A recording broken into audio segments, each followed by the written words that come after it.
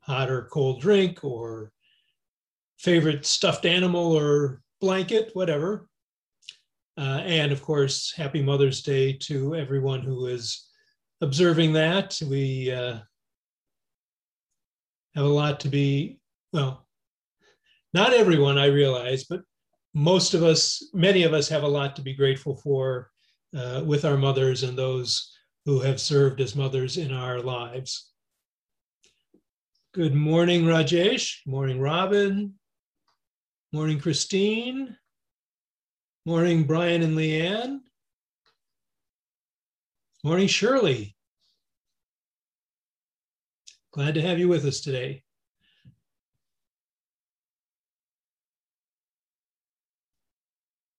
Again, if you want everyone to see your message, please have your chat window set to all panelists and attendees. Good morning, Susan. Hey, Vincent, glad to have you with us. Morning, Jeff. Thank you, Lynn. Nurturers of all genders. Good modification and extension of my comment.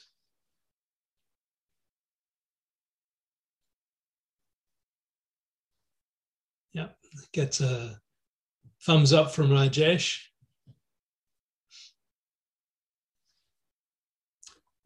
We have a visitor from St. Louis Society. Welcome, Dave. In preparation for a move to DC area in July, August. Well, St. Louis's loss will be Washington's gain. Be delighted to have you joining us here.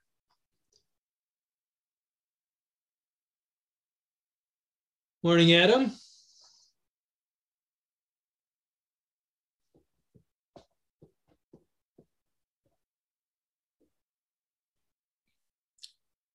I sent Adam and Shayla a message congratulating them on the wonderful slate that they've pulled together for this year's board election at our membership meeting in June. Of course, there's still opportunity for people to nominate themselves to add their names to that ballot. If you're a West member, hopefully you've seen the emails about how to do that. Good morning, Trang.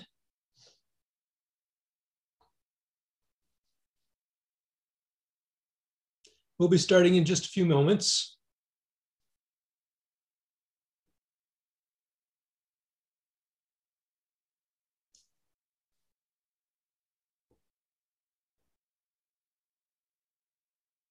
If we have any other visitors here for the first time, we would love to have you identify yourself. But if you just want to linger in the shadows, that's okay too. Good morning, Joe. Good morning, Donna. Glad to have you with us. Morning, Karen. Oh, you're in Pennsylvania today. Okay. Oh, hope you're having a lovely day there. Morning, Laura. Laura T., one of our many, many Lauras at West.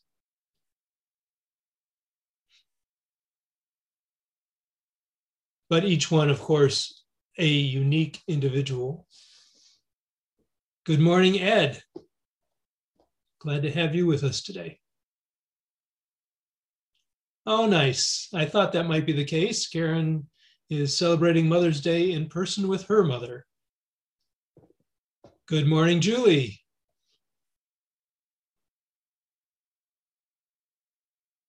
Great to have so many people with us today.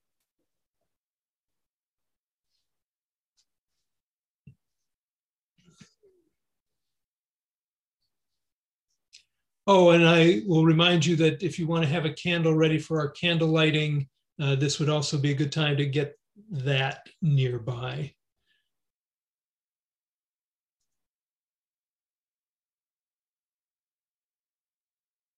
Well, Lynn, maybe we're ready to get started. What do you think? Great, thanks, Perry.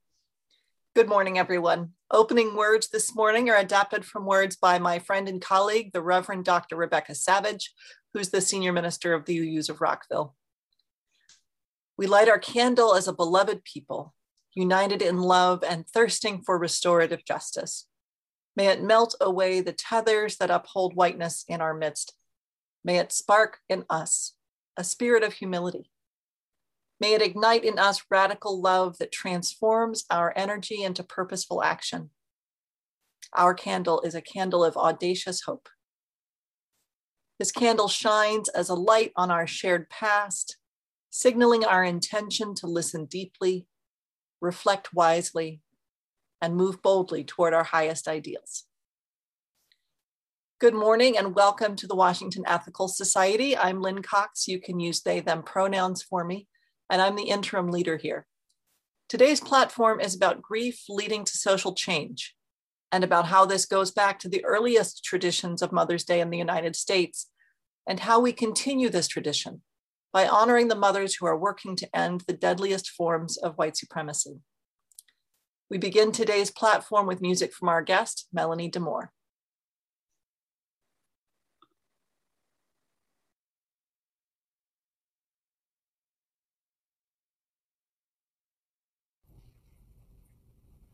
Good day, fam.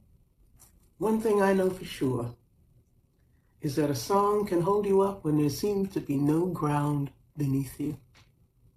Through all of the great movements, when people did not know what else to do, they would throw their head back and sing and call out to be seen as a real human being. Songs are medicine, and songs are food. And thank you for letting me share some of my songs with you today. Bless each and every one of your bones. Rise up, and take your place. Move to the head of the line, join the human race. No more, no denying. Open your eyes, open your eyes. You got a right to as you're breathing. You got a right to be free, and you got a right to feed your children and help them grow up strong. How can they face the future if they're hungry all day long? So rise up, and take your place. Move to the head of the line, join the human race. No more denying, open your eyes and see. You got a right to respiration. You got a right to be free. You got a right to be angry at a system that has failed to honor all its people. You got a right to be heard. So rise up, and take your place. Move to the head of the line, join the human race. No more denying, open your eyes and see. You got a right, sure as you're breathing. You got a right to be free, and you got a right to be here, sister, brother, teach the family. You got a seat here at the table. Sit on down right next to me and rise up, and take your place. Move to the head of the line, join the human race. No more denying, open your eyes and see. You got a right, you got a right, you got a right to be free. You got a right, you got a right, you got a right to be free. Yeah, you got a right to be free. You got a right to be free.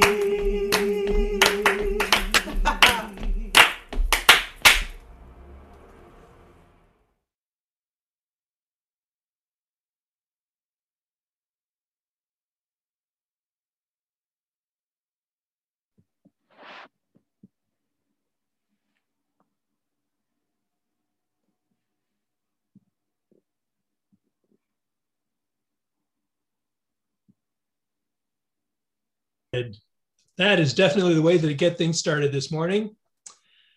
Good morning again, and welcome once again to the Washington Ethical Society. My name is Perry Biter. You can use the he, him pronouns for me. I'm today's officiant. Visitors from near and far, we especially welcome you. We hope that you'll say hello in the chat, and you might send an email to our membership coordinator, Maceo Thomas. You can do that at maceot@ethicalsociety.org. And you can also fill out a connection form. Maceo will put the link for that in the chat. We hope you'll also join us for after the platform service for a chance to say hello. Speaking of the chat, it will stay open through much of the platform service, but will close for the address itself and reopen thereafter. If you don't want to see the chat, this is a good time to minimize it. We also have closed captioning available, and you can turn that on or off as you prefer. Each week, a member of our community reads our statement of purpose so that we might hear our shared values in each other's voices. If you're interested in taking a turn to read the statement of purpose, you can sign up at tiny.cc/readsop. This week, our reader is Joe Klein. Joe hosted some of the recent gatherings for our pledge campaign. She's a member of the Stewardship Committee, the Endowment Committee, the Global Connections team, and she's now on the AEU Finance Committee. So thank you for all that you are doing, Joe, and thank you for reading today's statement of purpose. Thanks, Perry. The Washington Ethical Society is a humanistic congregation that affirms the worth of every person. We strive through our relationships to elicit the best in the human spirit. With faith in human goodness, we appreciate each person's unique capacities. We joyfully celebrate together and support each other through life. We nurture a sense of reverence and responsibility for each other and the earth.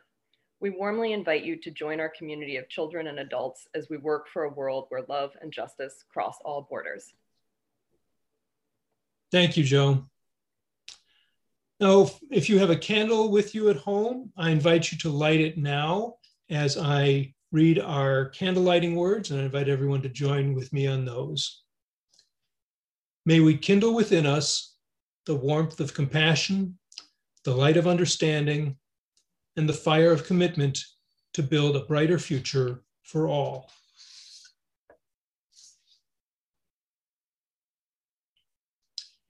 Each week, we ring this chime in solidarity with people around the world.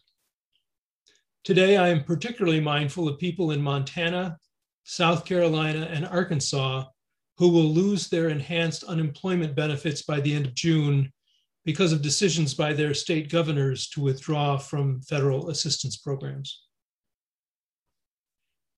As we listen to the chime, let us remember our connection to each other and the world around us.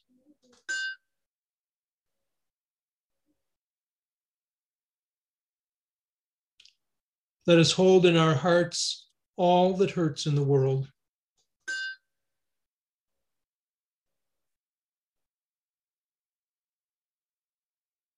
And let us commit ourselves to all that calls for our work and our love.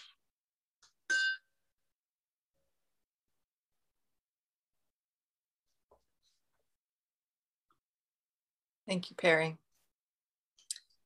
We continue with our centering time with a reading followed by a meditation about inherent worth. The reading is an excerpt from words by Kenny Wiley, who is a journalist with the Bryan College Station Eagle newspaper, formerly of the UU World magazine. Wiley writes, through racism and posthumous victim blaming, through silence and bullets and indifference and vilification, Black people are being told that our lives do not matter, or that they matter only conditionally. Black lives matter if we are educated, if we are respectful, and sometimes not even then do our lives matter. Wiley goes on to frame Unitarian Universalism with values that resonate in ethical culture. He uses the word faith where the people of West might say philosophy or tradition. Please listen to understand. He writes, guided by that enduring, unfulfilled promise of the belief in the inherent worth and dignity of every person, ours is a faith that has said or worked to say to those who have been marginalized, you are a woman and your life matters. You are gay or lesbian and your life matters. You are transgender and your life matters. You are bisexual and your life matters. You have a disability and your life matters. You were not loved as a child and your life matters.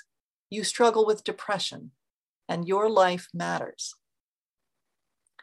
Right now, we are being called by our ancestors, by our principals, by young Black activists across the country to promote and affirm. You are young and Black and your life matters. You stole something and your life matters. I have been taught to fear you and your life matters. The police are releasing your criminal record and your life matters. They are calling you a thug and your life matters. Our ancestors, principles, and fellow humans are calling on us to affirm with deeds and words. Black lives matter. So ends the reading. As we enter into a time of meditation, you may wish to close your eyes or soften your gaze and notice your breathing. We know that breath is precious and that it has been taken too soon from some of our beloveds by violence, by health disparities, by white supremacy. And so we remember as we breathe, and we commit to making breathing easier for those of us who are targeted by racism and other forms of oppression.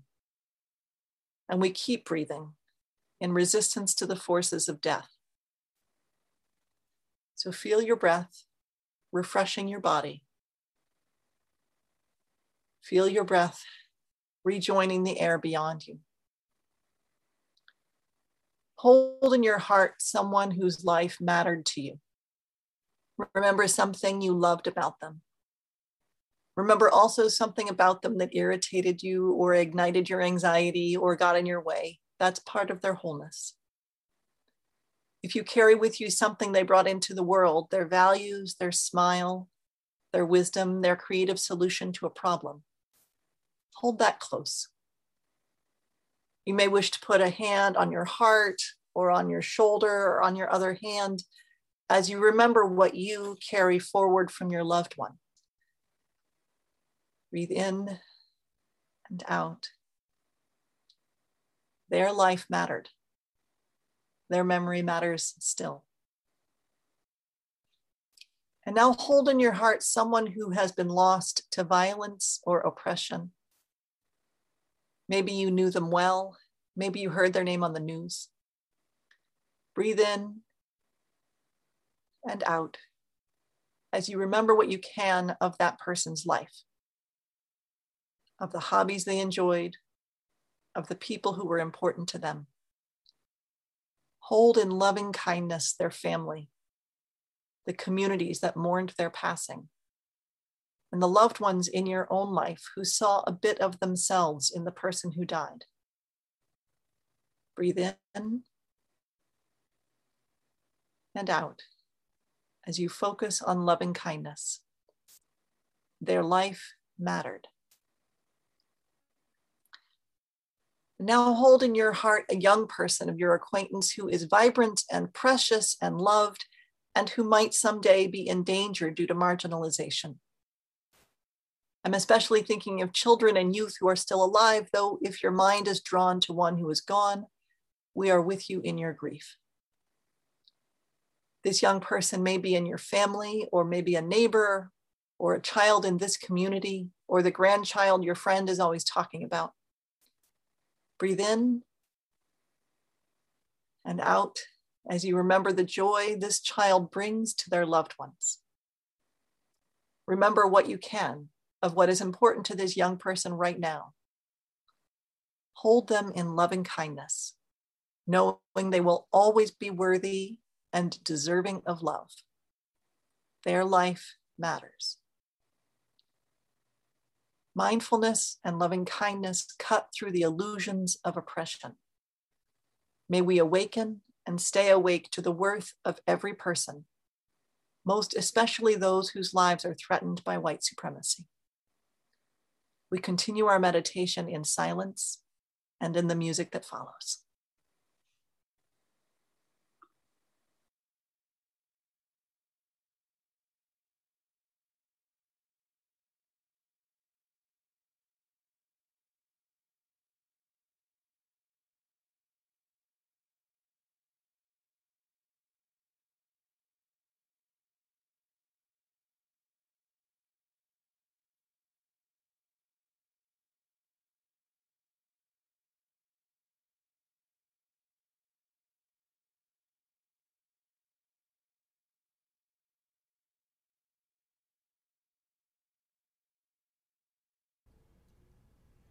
Somebody's baby just killed someone else's baby, leaving somebody's baby crying. When will it all end?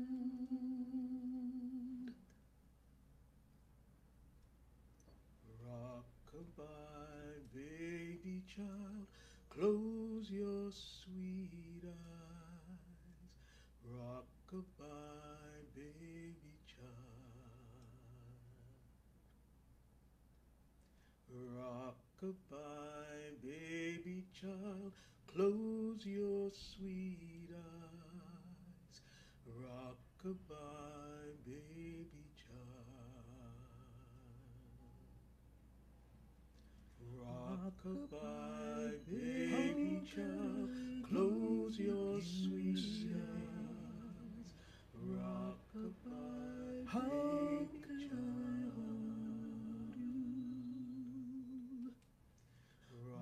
Rock-a-bye, baby child, close your sweet eyes. Rock-a-bye, baby child.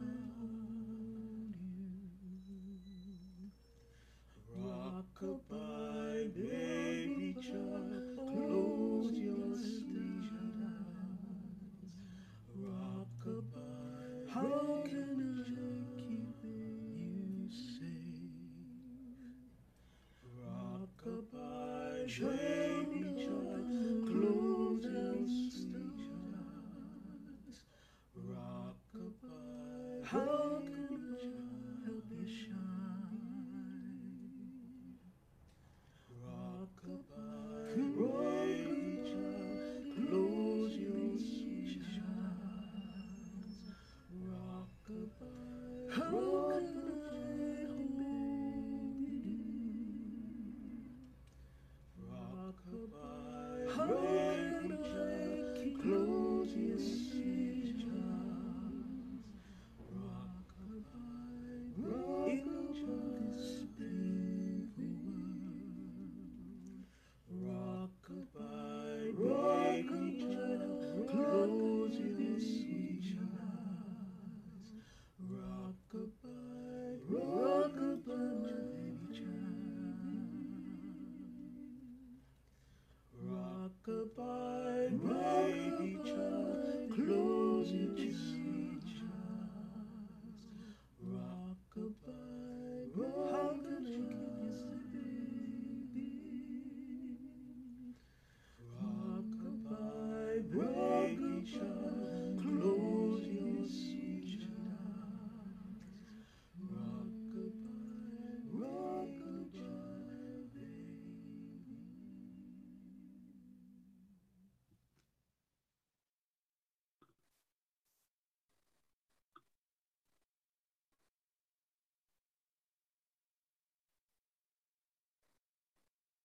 Grateful to Melanie DeMore for speaking today, or for singing today. A long time ago, before Mother's Day was an opportunity to sell flowers or greeting cards, Julia Ward Howe organized Mother's Peace Day.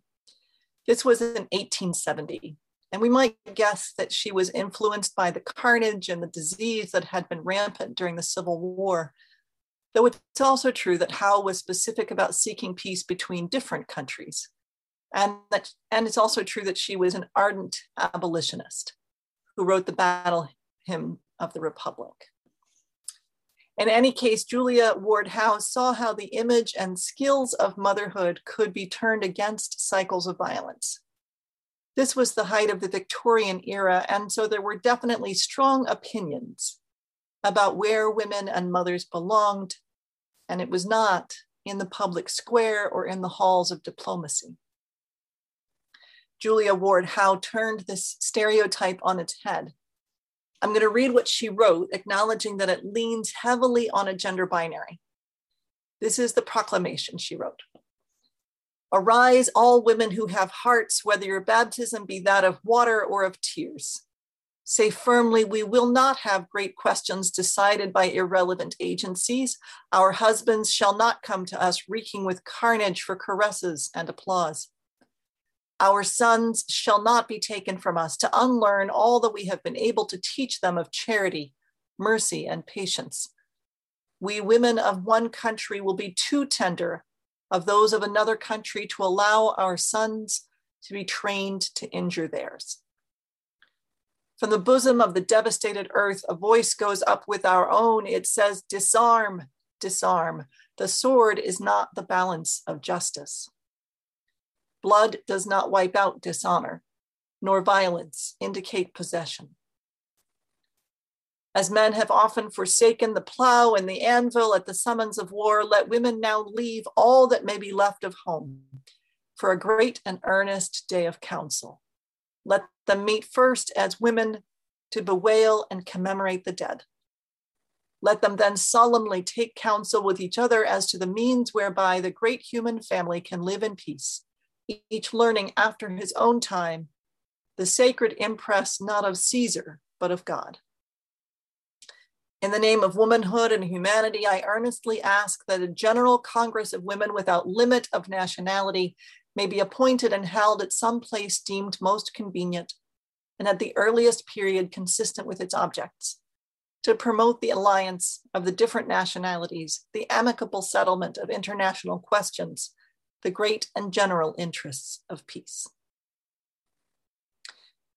Over 150 years later, there are some things about this proclamation that remain relevant and some that are not. It remains relevant that caregiving is an opportunity for solidarity and empathy with other caregivers. I hear in Howe's charge to empathy a similarity to something Hillary Clinton has said: there is no such thing as other people's children. It remains true that agencies with no accountability decide great questions, and that committing violence does not achieve justice. People who love their children still want to stop the killing. On the other hand, the 1870 proclamation is aimed at a mainly Protestant Christian audience, and that definitely doesn't feel true to our experience now. It assumes that parents are of opposite binary genders and are married, and implies there is one particular way to be a mother. In our time, there are opportunities for people who are not men to be involved in politics, and though there are still significant obstacles to equity, we can conclude that gender inclusivity is not the only necessary ingredient for peace. The narrative about state-sponsored violence has expanded as well. In the 19th century, state-sponsored violence was often framed as war, even when it was enacted as atrocities against vulnerable or colonized populations. In our time, the state reaction to protests that channel grief into movements for liberation look a bit like war. When people raise their voices against murder by police or by racist vigilantes, escalation by police with tear gas and armored vehicles, the misuse of so-called rubber bullets is not uncommon. Many of the people at the forefront of movements to resist state-sponsored violence are mothers and caregivers. With that in mind, we can reach back to Julia Ward Howe's version of Mother's Day for inspiration as we contend with the grief and rage over the lives stolen by police violence and other deadly forms of white supremacy. In the 1870 proclamation, the stereotype of parenthood being a private and personal concern was turned inside out, urging listeners to join together, to honor their shared grief, to find solidarity and strength in abandoning their daily tasks so they could organize for change. The words suggest that we leave all that may be left of home, not as a rejection of caregiving, but as part of caregiving.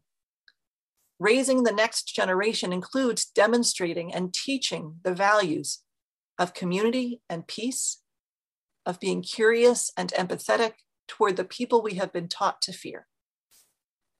Creating homes and communities and countries where young people can grow and thrive and reach their fullest potential includes public witness, as well as all of the personal relationship building that people do in healthy families. And this has remained true from generation to generation. Channeling a mother's grief into a movement for change did not skip from 1870 to 1999. One example is Mamie Till Mobley, the mother of Emmett Till, whose decisions about how to grieve for her son in 1955 had a deep impact on the civil rights movement of the mid-20th century. She did not hide her grief privately, nor did she hide what happened to her son, but chose an open casket for his funeral so all could see the effects of lynching. After his death, she went on a tour sponsored by the NAACP, and after that, she kept speaking about Emmett's death, both giving her a way to process it and helping people rally against lynching. Declaring human worth is not an intellectual exercise. Personal stories change hearts and help people find each other. Letting grief and rage that comes from injustice be public validates the grief and rage of others who have had similar experiences. Love that outlasts death is a witness to human worth. The grief held by parents of all genders who are not mothers, and by children, and by community members, and by teachers and mentors and friends is also important. I'm not saying that one kind of grief is the most valid. Without minimizing those experiences, it is worth noting the times when a mother's grief has moved people to action, and the times when a grieving mother has found new purpose in organizing for change or in telling the story of their child who died. Daunte Wright was on the phone with his mother when he was pulled over by the police who killed him, already frightened that he would be murdered. And that detail made his death personal to many people. George Floyd called out to his late mother in the moments before his death. Kadiatou Diallo, mother of Amadou Diallo, said, when George Floyd called his mama, all of the mothers were summoned to push forward and make things happen. Our strength is to really push forward the change we need because we're not going to give up. People do not have to suffer grief or try to change the world alone. Common ground between grieving families helps us to see that direct murder by police is only one deadly manifestation of white supremacy. Throughout American history, from slave patrols to the backlash against Reconstruction to attacks against mid-20th century civil rights activists, violence that serves the status quo comes from several sources with a common root. Trayvon Martin was murdered by a vigilante. Jordan Davis was killed in an argument with a white man. Yet we know that these deaths arose from the same disregard for Black life that killed Tamir Rice, Michael Brown, Sandra Bland, and Breonna Taylor. All of them had inherent worth. All of them deserved to live. And all of their stories should move those who have a passion for human dignity to action. What does it mean to be the mother of a murdered child? Lucy McBath is now a US Congresswoman. And before that, after the death of her son in 2012, she was a mother of the movement, part of a group of grieving mothers working to end racist violence. Members of that group spoke at the 2016 Democratic National Convention, and here's what Lucy McBath said. You don't stop being a parent when your child dies. I am still Jordan Davis's mother. His life ended the day he was shot and killed for playing loud music, but my job as his mother didn't.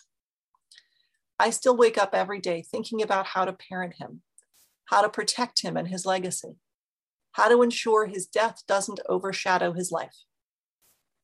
Here's what you don't know about my son. When Jordan was little, he wouldn't eat a popsicle unless he had enough to bring out to his friends. He loved practical jokes. He liked having deep conversations about our love for God and why he allows suffering and pain. I lived in fear my son would die like this. I even warned him that because he was a young Black man, he would meet people who didn't value his life. That is a conversation no parent should ever have to have. What Lucy McBath found was similar to what Mamie Till Mobley found. Parenting goes on, but in a different form.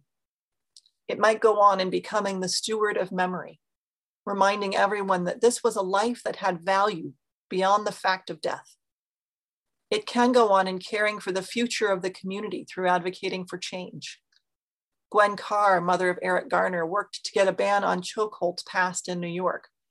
Tamika Palmer, mother of Breonna Taylor, is working to ban no-knock warrants, though she's also critical of activists who use the stories of families like hers to organize, but don't care for the families themselves. I'm not saying these are the only ways to process and find meaning after loss, but these are some of the ways. Love keeps going. We also have to ask ourselves what it means to be a parent living with living children in this atmosphere. That answer is going to be different depending on who we are and who our children are. Among us are parents who are Black, Indigenous, and people of color. And among us are white parents of children who are Black, Indigenous, and people of color. And among us are white parents of white children. And among us are mentors and teachers and cousins and aunts and uncles who share in caregiving but don't usually have the title of parent. When the kids we're raising are neurodiverse or disabled, or when our kids are transgender or gay or lesbian or bisexual, or when their first language isn't English, that adds more dimensions of danger. There are yet more roles and factors I have not named. We all have nurturing power to make the world safer and invite our children to become resilient change makers. What that looks like is going to vary. And I want to acknowledge that my own perspective is going to be limited. No matter how much I love my friends and family who are Black, Indigenous, and or people of color, no matter how much I listen or educate myself, no matter how many classes or protests or meetings I go to, I can never really know what it's like to be targeted for violence or oppression based on my race. Racism is a cancer for our whole society, and it concerns all of us to dismantle it. And I'm going to mess up sometimes as I try to do my part. I will keep trying. Even in my limited perspective, I can see there is a lot to worry about when raising children of color. There is a corrosive impact on mental health and family life to being targeted, surveilled, and over-policed. Every parenting decision is high stakes. Self-care and community care for parents is always important, and is even more urgent when the adults themselves are members of marginalized communities. For the parents of kids of color among us, I'm going to assume you are already doing everything you can to keep your kids safe and happy. I can see there is also joy and pride and strength in families of color. Part of the job of families is to be safe places to learn pride and love and heritage. And that should also be the job of communities like this one.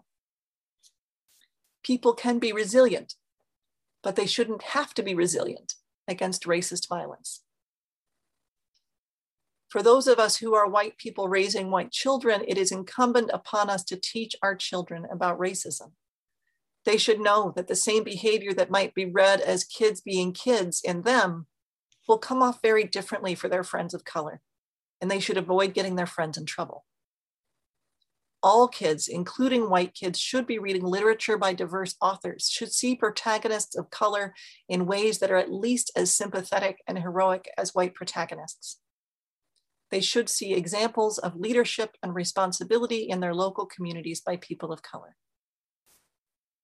All children should know and see the adults in their lives demonstrating that Black lives matter. My colleague Indara Miles, who works on the lifelong learning staff team here at WES, has offered resources in the past on being an anti-racist parent. Check out her past communication in the Facebook parent group and in the Soulful Home newsletter. Beyond the care for the children in our immediate surroundings, there is yet more to do with our nurturing power in response to the legitimate grief and rage arising from the deadliness of white supremacy. As a community, we can take time to honor Black life, not just respond to death. We can make real and concrete our commitment to the inherent worth of every person, demanding fair treatment and dignity for all people, no matter what. We can invest in youth and communities through projects such as the Free Minds Book Club, which is our Share the Plate partner this month, and Life Pieces to Masterpieces. That's another mentoring program who will be our Share the Plate partner next month. And the Trey Run Center run by our friend Ryan Nickens, who has spoken at West frequently. As we hear stories in the community and on the news, we need to constantly remember that there is a bias against inherent worth. Remember that there are no perfect victims, and that even people who have made bad choices or been forced into bad situations deserve dignity, basic rights, due process, and their lives. Remember that systemic pressures lead to more violence. And so the foster care system, the family regulation system, and the options for substance recovery all need to be examined through a lens of love and human worth. In our coalition building and organizing and direct action, I know some among us are responding to collective grief by calling to abolish the police. And some of us want to eliminate police violence and vigilante violence and are still hoping to accomplish that with reform or reimagining policing. I hope we can agree that we have, as a nation, overinvested in violence, weapons, prisons, and punitive solutions. And we have underinvested in the health and well-being of our people. Intermediate measures might be harm reduction on the way to abolition, or they might be policies toward a goal of reform. Either way, we can end cash bail, stop mandatory minimums and death by incarceration, lobby for citizen-controlled police review boards, and demand civil rights investigations into patterns and practices of discriminatory policing. Prison industrial complex abolitionist Ruth Wilson Gilmore says that abolition is a presence, not an absence. In addition to making prisons and policing disappear, we can work on developing what we need for all of us to live. We do not have to wait for complete consensus before we begin building the skills and the communities we need to live in a world without policing. I have spoken before about mutual aid, which removes government control from neighbors helping each other survive. We can help support community-based healthcare. We can work on reparations and on conflict resolution processes based in restorative justice. We can learn de-escalation skills to reduce the instances when police get called. Through all of this, staying in relationship with communities led by the people who are most impacted will help us stay on the right track. We'll want to commit to a long-term strategy as we work with our community partners. Gwen Carr, the mother of Eric Garner, said that we have to sustain our action for a long time. And she said, "Are you in a moment or a movement? If you are in a moment, you know what a moment is, spontaneous. We get mad, we get out, we march, we scream, we holler, and then we go back to our regular lives. That's a moment. A movement is strategic. After the moment is over, we continue with what's next." And Carr went on to say, all of the marching, the screaming, all of that is not going to get justice. The marching is to get attention that there is a problem. We have to go to our legislatures, our lawmakers, and then when they tell us that they're going to do what it is we've asked them to do, we must hold their feet to the fire. Carr lays out an important strategy here that makes room for public witness, but doesn't stop there. Protest is important, and protest has to connect with creating community, with building power, with moving hearts and minds, with changing the narrative, and with making a concrete difference on the issues. We all have our favorite methods and our own set of skills, but I will ask that any public witness we do it as a West community be connected with organizational partners, accountability with the people who are most impacted, and a way to transform the attention and energy into a next step. Whatever our individual relationship with parenting, we can turn our nurturing power as a community toward the forces that create and uphold life. Let us cultivate experiences when we can be connected by whatever means that are accessible. Let us create joy and share memories and heritage practice resilience, and reflect on our values. Grief can help us find each other and our common humanity. Grief can fuel movements for change. And for the long road ahead of us of sustained and strategic action, we will also need to be fueled by other things. After the despair, let us keep moving toward hope. May it be so. After some music, we'll have community sharing time when you can write into the chat about what resonated with you today. A framing question might help to spark a memory of a personal experience or your direct observation. If you like, you can focus your sharing on this question. What motivates and strengthens you to continue the work? As we contemplate, rest, and reflect, let us experience the beauty of the musical response.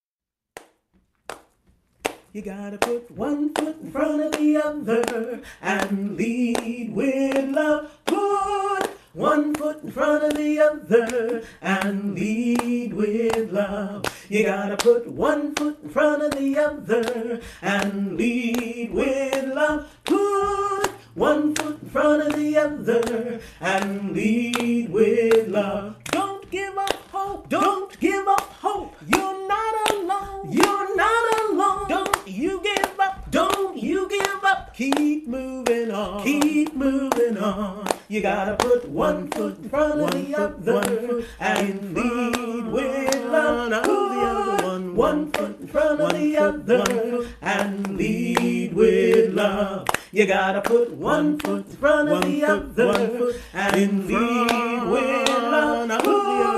One foot in front of the other and lead with love. Lift up your eyes. Lift up your eyes. Don't you despair. Don't you despair. Look up ahead. Look up ahead. The path is there. The path is there. You gotta put one foot in front of the other and lead with love. The other one. One foot in front of the other and lead with love. You gotta put one foot in front of the other and lead with love. The other one. One foot in front of the other and lead with love. I know you're scared. I know you're scared. And I'm scared too. And I'm scared too. But here I am. But here I am. Right next to you. Right next to you. You gotta put one foot in front of the other and lead with love. The other one. One foot in front of the other and lead with love. You gotta put one foot in front of the other and lead with love. The other one. One foot in front of the other and lead with love. And lead with love. And lead with love. And lead with love.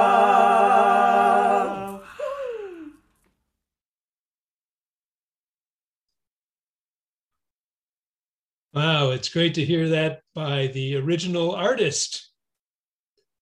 And thank you, Lynn, for a very moving platform. You've given us much to think about and to act on. This is the time when we add our voices to the morning, sharing our reflections on the platform or what resonates in our own lives. Excuse me. You may consider the framing question, what motivates and strengthens you to continue the work? I invite you to share in the Zoom chat. I will try and keep up with as many comments as I can. The Facebook comments is another venue for you to weigh in. So some appreciations of the song. Yep, that is a terrific one.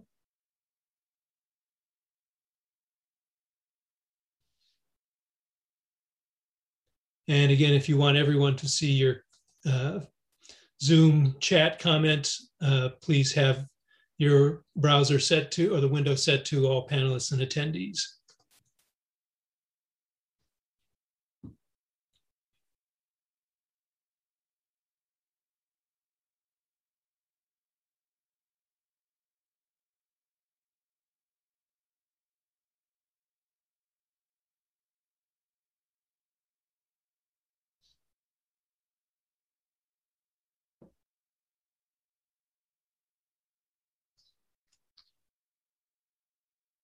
Wayne and Johnny commented, sad and true to the meditation music. Would you folks like to elaborate? Sue Jacobson also loves the music.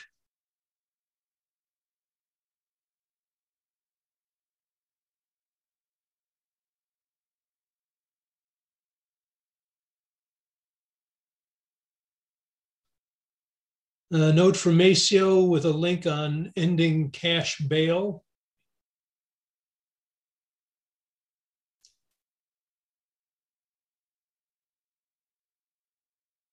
That is truly an injustice in our criminal justice system.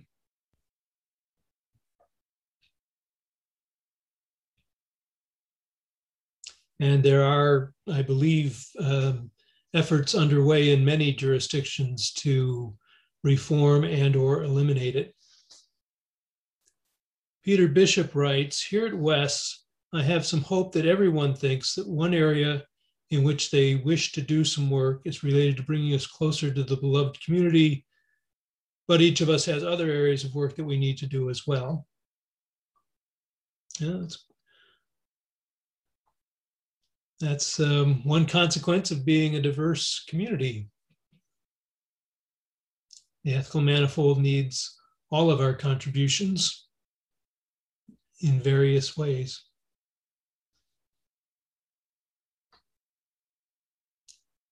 Laura Tyler, one question, trust me, that you do not want to know the answer to is, what does it feel like to be the mother of a murdered child? It is a tough membership of which I am a member. Oh my goodness, I did not know that, Laura. The question, difficult words to hear, but here put bluntly, a complicated question to answer. I was starting to say I can only imagine, but I don't think I'm not sure that my imagination is capable of that. My deep condolences.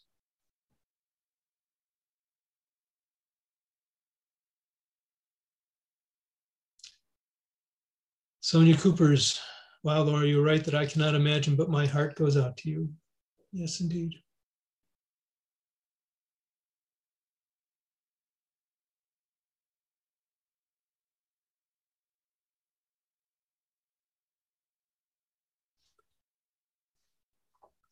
Well, perhaps it's time for us to move on. Just as we share our perspectives in this community, so too do we share our resources and gifts. Here at Wes, we split the Sunday collection between our operating budget and a fund that's dedicated to justice and compassion. We appreciate each person's generous giving as they are able. This month, half of the offering is dedicated to the group that Lynn mentioned, the Free Minds Book Club and Writing Workshop. That group, Free Minds Book Club and Writing Workshop, uses the literary arts, workforce development, and violence prevention to connect incarcerated and formerly incarcerated youth and adults to their voices, their purpose, and the wider community. Free Minds invites all who are interested to their May 26th virtual Write Night. This event will include guest speakers from the Free Minds Poet Ambassadors and a chance to read and respond to the poems using an app called Miro. You can find more information about that event at freemindsbookclub.org. On the slide, you will see the number to give by text for today's collection, which is 202-335-1885. And you can also make a gift online at the website through the donate button at ethicalsociety.org. We will now receive your gifts and the gift of music from the Love-Led Choir. As for me and my house, you'll find us serving peace. As for me and my house, you'll find us serving peace. As for me and my house, you'll find us serving peace. Peace for all right now.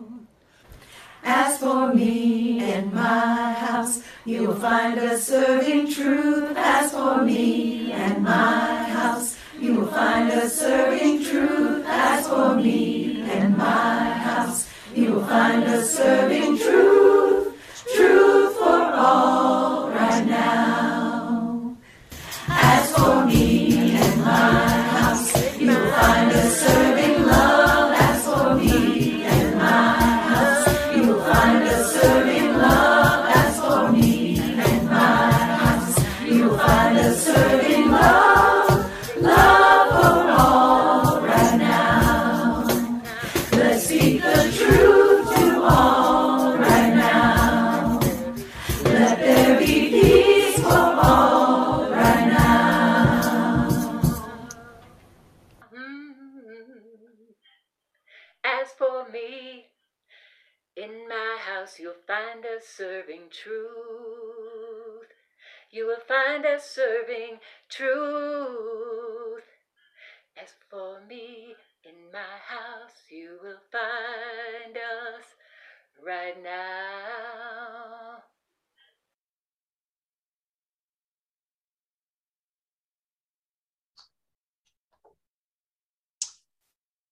Thank you so much to the many people who helped create this morning's time together. Interim music coordinator Leah Morris, guest musicians Melanie DeMoore and the Love-Led Choir, membership coordinator Maceo Thomas, slide artists John and Abby Dakin, and tech host Sonia Cooper, and thanks to Robin Kravitz for communication support, including hosting our virtual coffee hour. Speaking of which, please join us for that at the conclusion of the platform.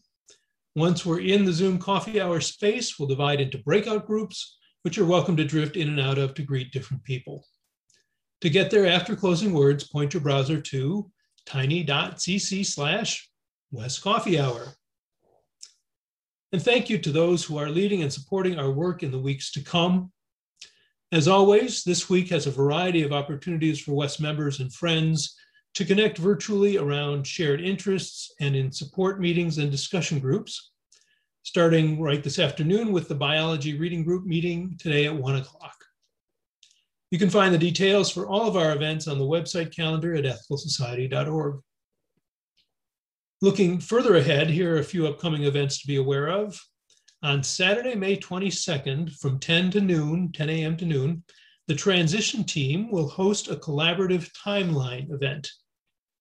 This will be a chance to lift up what resonates with us, challenges us, puzzles us, and excites us about Wes history. And please save the date for our spring membership meeting on June 6th after platform. A more detailed agenda will be forthcoming. Now, next week's platform, May 16th, will be at a special time so that we can join together with other ethical societies from around the country. Please tune in at 11 a.m. for a platform by Yes, which in this case is not the rock band, but the Youth of Ethical Societies. Finally, thank you for being here with us. Now let's enjoy together our closing song of the month, Lead the Way.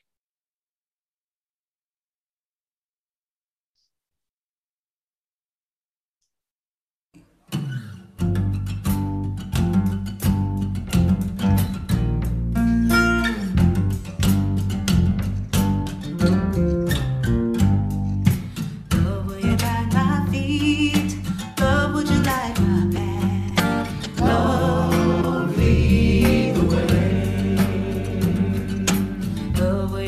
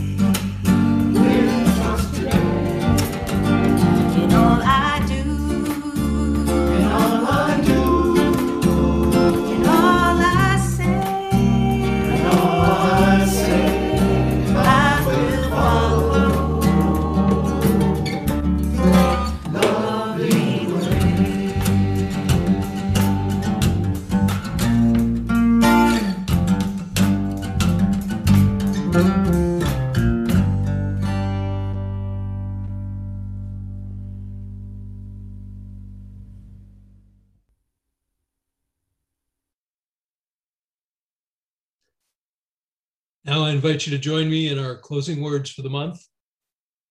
Let us go into the week ahead with compassion, understanding, and commitment, listening for and living into our shared story for our hearts and for our quest for a better world.